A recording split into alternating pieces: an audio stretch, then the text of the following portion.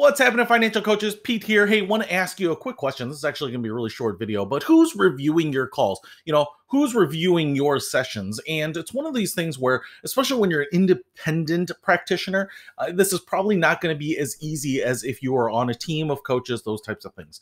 But, being on a team has its advantages. One, you can refer out to people. You can kind of match participants up with coaches that have a specialty in their field.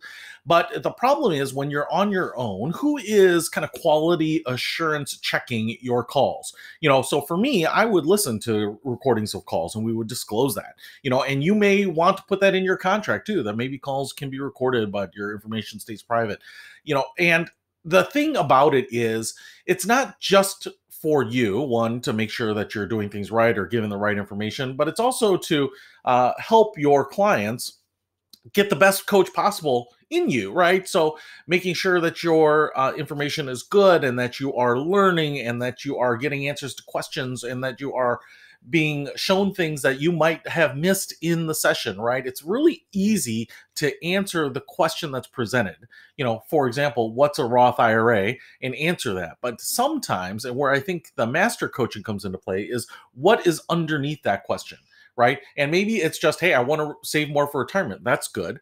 But maybe it's, hey, I've heard that also I can take my cost basis out of our Roth IRA or my contributions out and maybe use that for emergencies or college savings or something like that too. So, right. So the mastering of the financial coaching is important, and to expand yourself is really important. And these are not things that the client sees, but it's stuff that you want to work on. So how do you do it as an independent practitioner? Well, it's probably a little challenging. And like I said, in one way, you could probably record your Zoom calls or your phone calls and maybe go over those with another coach. Even if that coach is at your level, if they're a peer, something like that, it's probably okay, because now you just have a second set of eyes or a second set of ears listening in on things and giving you some feedback.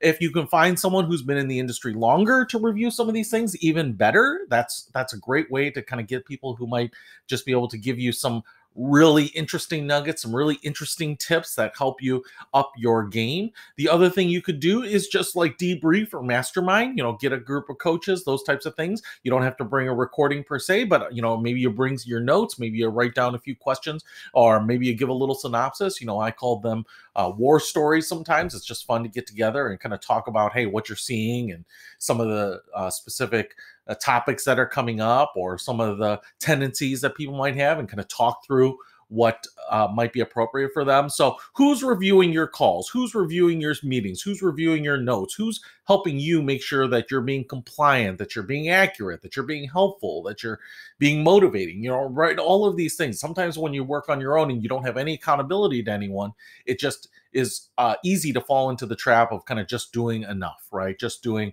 the bare minimum. So I don't want you to do that.